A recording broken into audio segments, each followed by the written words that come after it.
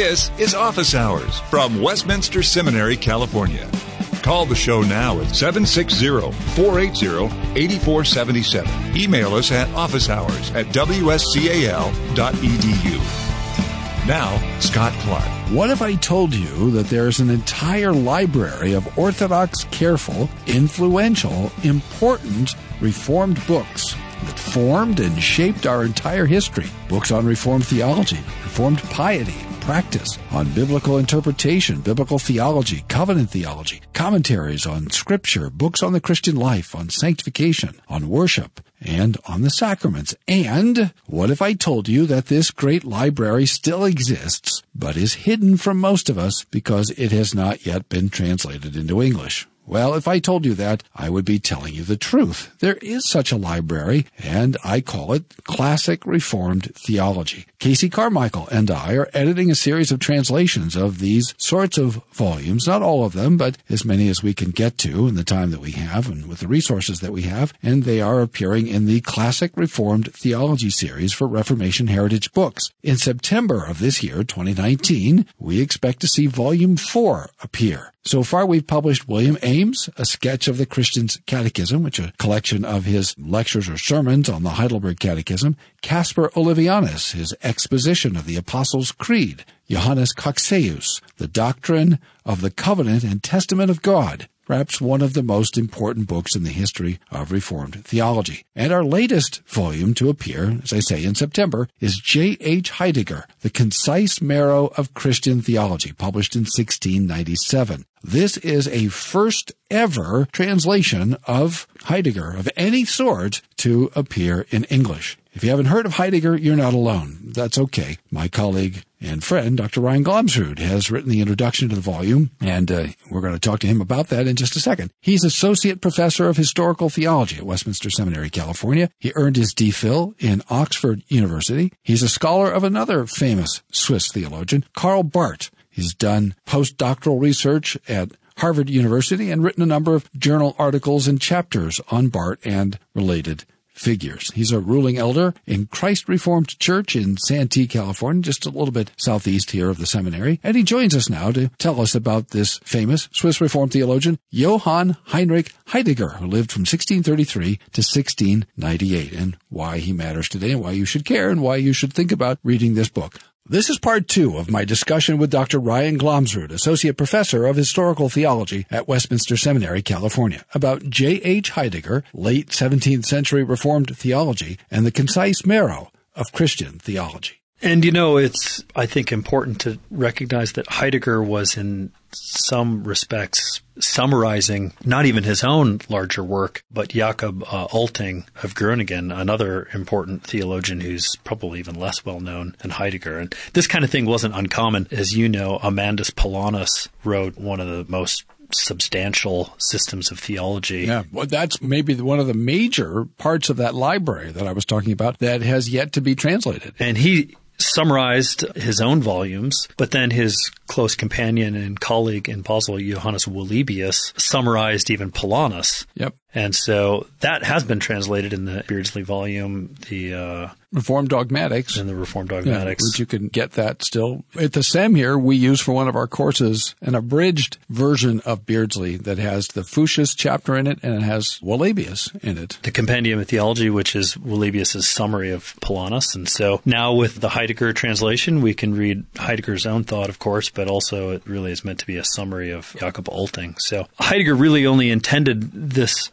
summary of the summary, the smallest volume, to be for the sake and use of beginners. It is meant to be just a primer or stepping stone. And so that's why you have to understand all 3 volumes together, because the book is filled with internal cross-referencing. Yeah, which we preserved in our edition. So if ever there is an edition of one of the larger volumes, or particularly of the medulla, right, we'll be able to go back and forth. That's right. And, you know, those kinds of notations alert readers to the fact that Heidegger is working in a very specific context or a very specific genre of writing. He's really thinking and operating in the world of Reformed humanist pedagogy. He's not engaged in modern philosophies or the philosophical debates swirling around Descartes or Spinoza. That was happening, but that wasn't really Heidegger's interest. He's the teacher of other teachers, and so is producing this book to be a kind of study guide a way into Reformed theology, to provide basic categories and definitions so that the reader can advance to the next level. Interesting you say that, and I don't disagree with you at all, but I'm struck by, we read this, we have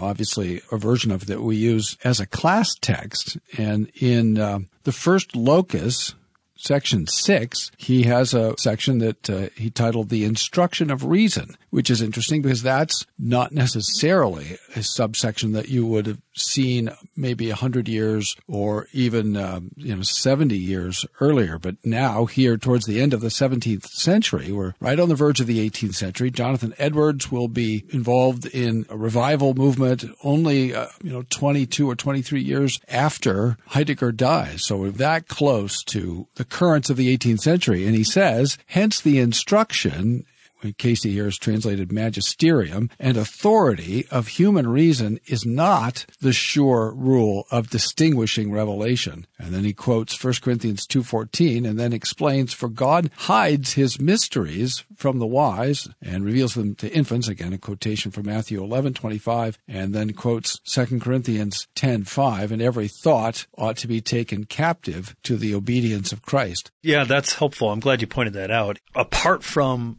that basic definition, he doesn't engage other philosophers per se, but I think the presence of that basic statement signals some awareness. It certainly signals the transitional age in which he's living and working. I mean, he is a high orthodox thinker, and so falls into broadly the age of reason. And so there are different philosophical movements on the rise. You're listening to Office Hours from Westminster Seminary, California. Descartes died in 1650, and Descartes marks a turning point. That's right. And by the time you get to the end of the 17th century, you're facing thinkers like Christian Wolff and Spinoza. So there's a turn to reason outside of the Christian circles in the European universities, academies, that poses a pretty significant challenge. And one of the things the Reformed are having to say is, on the one hand, we're not captive to reason, and yet we're not unreasonable. And that can be a challenging plank, if you will, to walk in the midst of these currents, because on the one hand, the people who are elevating reason and saying, well, if my net can't catch it, it's not a butterfly. My mind is autonomous. My intellect is the primary authority for faith and life. And on the other hand, there are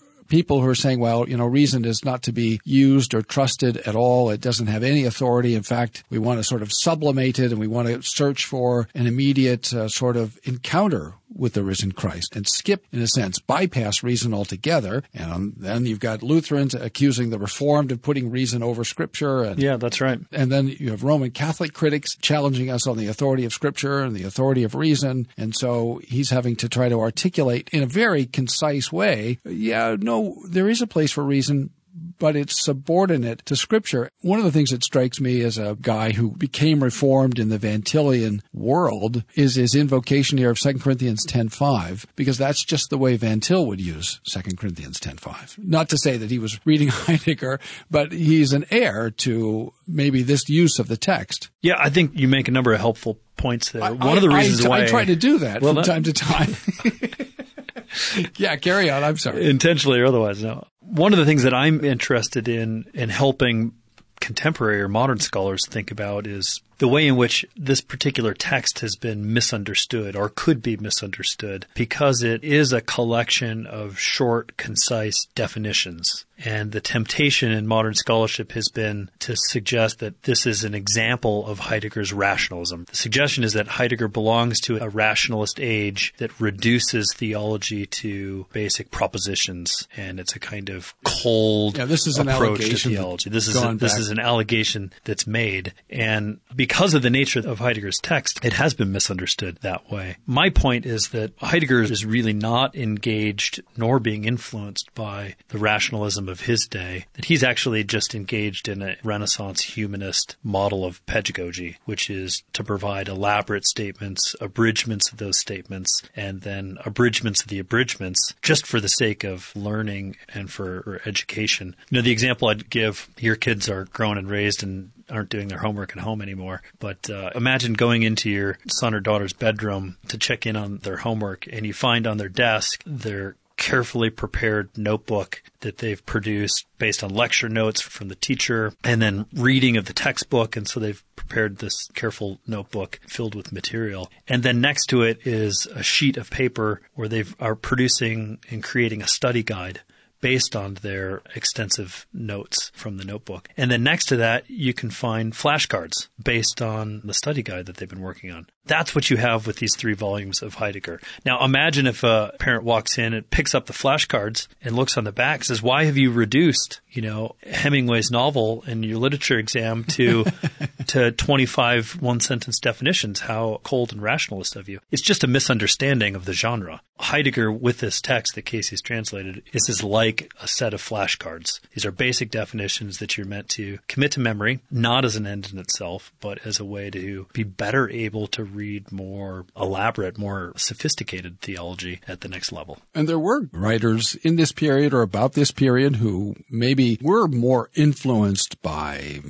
the rationalism that is developing in Europe at the time. I think of, for example, Herman Veneman, not to say he's a full-out rationalist, but he may have been a little more sympathetic in some ways to Descartes and others. But I think as I was reading Heidegger again and again, working on this text with Casey, it struck me that he is a little bit like Pictet. He wants to signal to the world in some ways, hey, we're aware of what's happening. We understand the questions. We're still orthodox, but we're not stupid. Right. We're not being thoughtless about this. He says in the next section, nevertheless, faith and revelation do not tear down right reason, even remaining in the sinner, but rather they perfect it, which is interesting. That language has some antecedents in the medieval period, for it is also not dissonant whether God for God or a truth for truth, because God is not yes and no, 2 Corinthians 1:18. He is, quote, unable to lie, Titus 1:2, and he, quote, revealed, close quote, what even can be known about God naturally. And he cites Romans 1:19. And so it's interesting that he's addressing these questions basically by making a statement and then giving a series of passages, quoting the passages and giving the citations that let the student know, look, this is what we think, and here are some passages from Scripture that have influenced why we say what we say. Yeah, and that could be misunderstood as proof texting, but wasn't Heidegger's point. It was merely to give you the passages, and in the next 2 volumes, one could find the commentary and elaboration of those passages. Did the book surprise you at all? Was there anything he said? I mean, you were surprised by the character a little bit, but was there anything that he said theologically that surprised you? No, it struck me as fairly standard. There are there are 28 loci or topics or commonplaces in the book, and most of them are standard, beginning with Scripture, with God, God's attributes, triune nature, God's works, creation, providence, angels, sin, the law, Christology, with the full elaboration of Reformed Christology in terms of Christ's person, his states of humiliation and exaltation, the 3 offices of Christ as prophet, priest, and king, and then a number of loci dealing with the Ordo Salutis, calling, justification. Which is what, for the listener? What is the Ordo Salutis? Calling, justification, sanctification, glorification. These are some of the topics that he takes up, along with a number of things related to ecclesiology. The other headings, which are not unique to Heidegger, but receive maybe different nuance or have a refined quality to them, deal with the Reformed covenant theology. And I think Heidegger in no way departs from the broad consensus of the Reformed tradition, but there are some maybe unique areas of emphasis in relation to his dealing with periods of redemptive history, for example, which strikes some as more Coxean than otherwise, and you could probably help our readers understand more of what's at stake there. So, you're thinking about seminary, but you're asking yourself, where will I live in Escondido? Westminster Seminary, California has good news. We've completed Westminster Village, a beautiful new place for you to live on campus. Open now, Westminster Village features 8 residential buildings, 64 apartments including 1, 2, and 3-bedroom units, and a commons where seminary families can fellowship together. Here's Joel Kim, president of Westminster Seminary, California, on the benefits of Westminster Westminster Village. Escondido is a beautiful place in which to live, but students wonder if they can actually afford it. Our goal is to benefit the students by providing a beautiful but affordable place to live on campus. In addition, we believe that learning happens not only in the classroom, but also by living together in community. Just as lifelong learning begins in the classroom, so lifelong relationships will begin in our new residential village. For more information, call toll-free 888-480-8474. That's 888-480-8474. Or visit us online at wscal.edu. That's wscal.edu.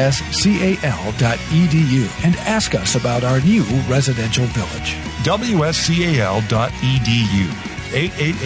888-480-8474. Westminster Seminary, California.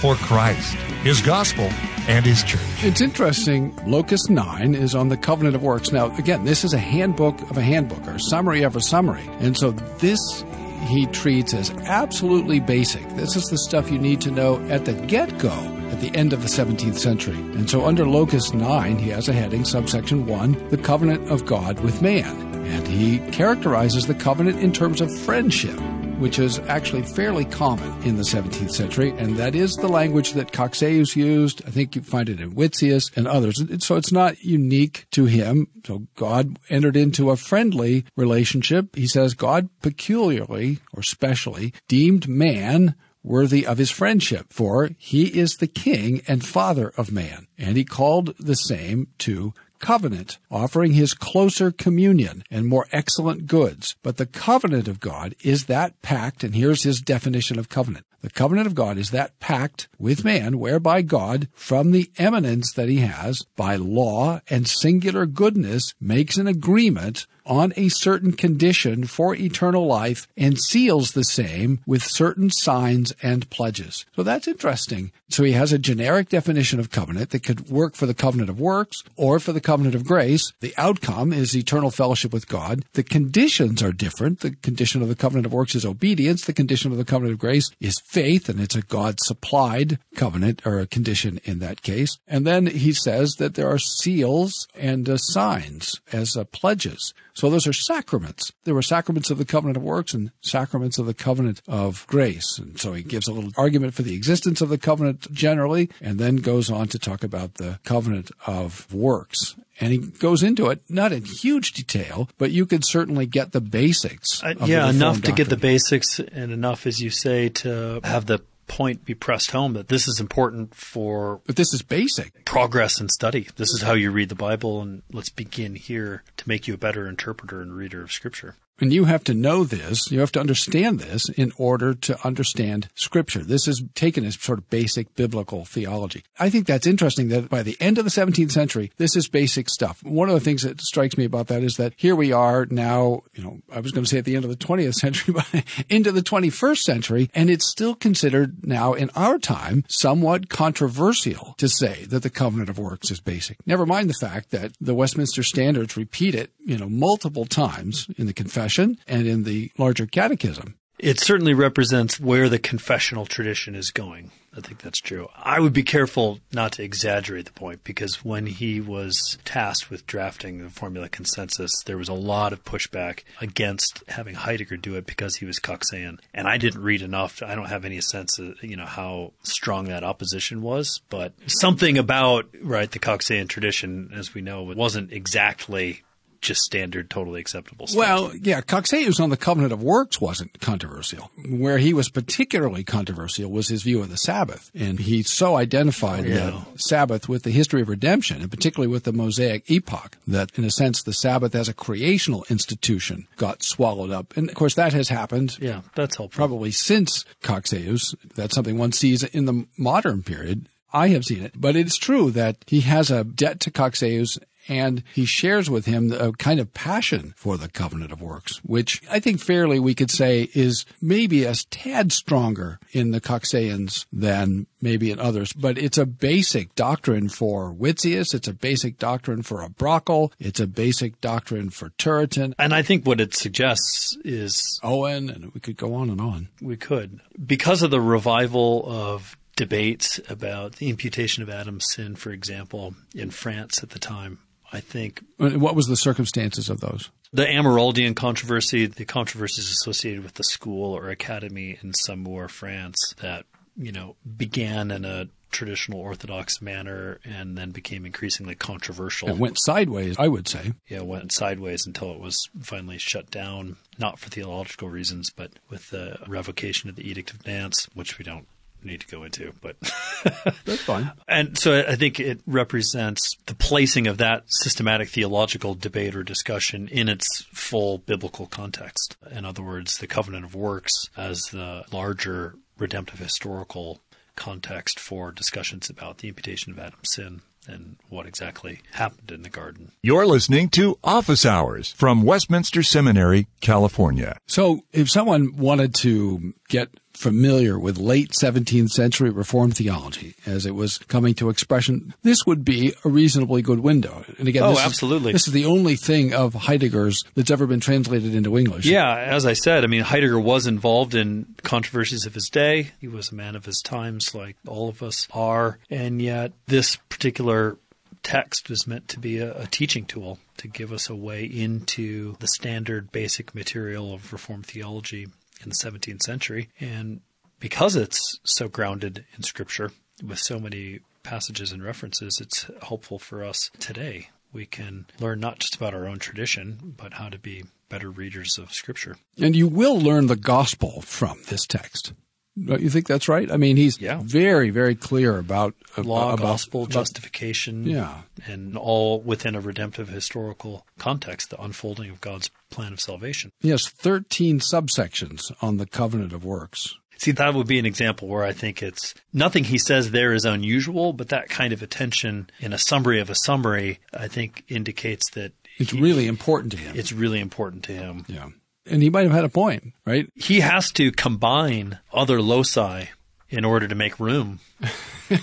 That's right. That's interesting. See, one of the assignments I give to my students in the Reformed Confessions class at the end of their program is they have to write a 1,000-word statement of faith. I assign them that so that they will learn how to set priorities and learn how to choose words very carefully. And my theory is that there are two kinds of people that operate vehicles: those who know how to work on them, fix them, and those who simply drive them. And if you know how to work on them and you understand how they work, you have one relationship to the car. If you just drive it, you have another relationship. I remember trying to explain, combustion to my mother. I said, well, Mom, as she was driving, that there are little tiny explosions going on. And she said, I don't want to know that.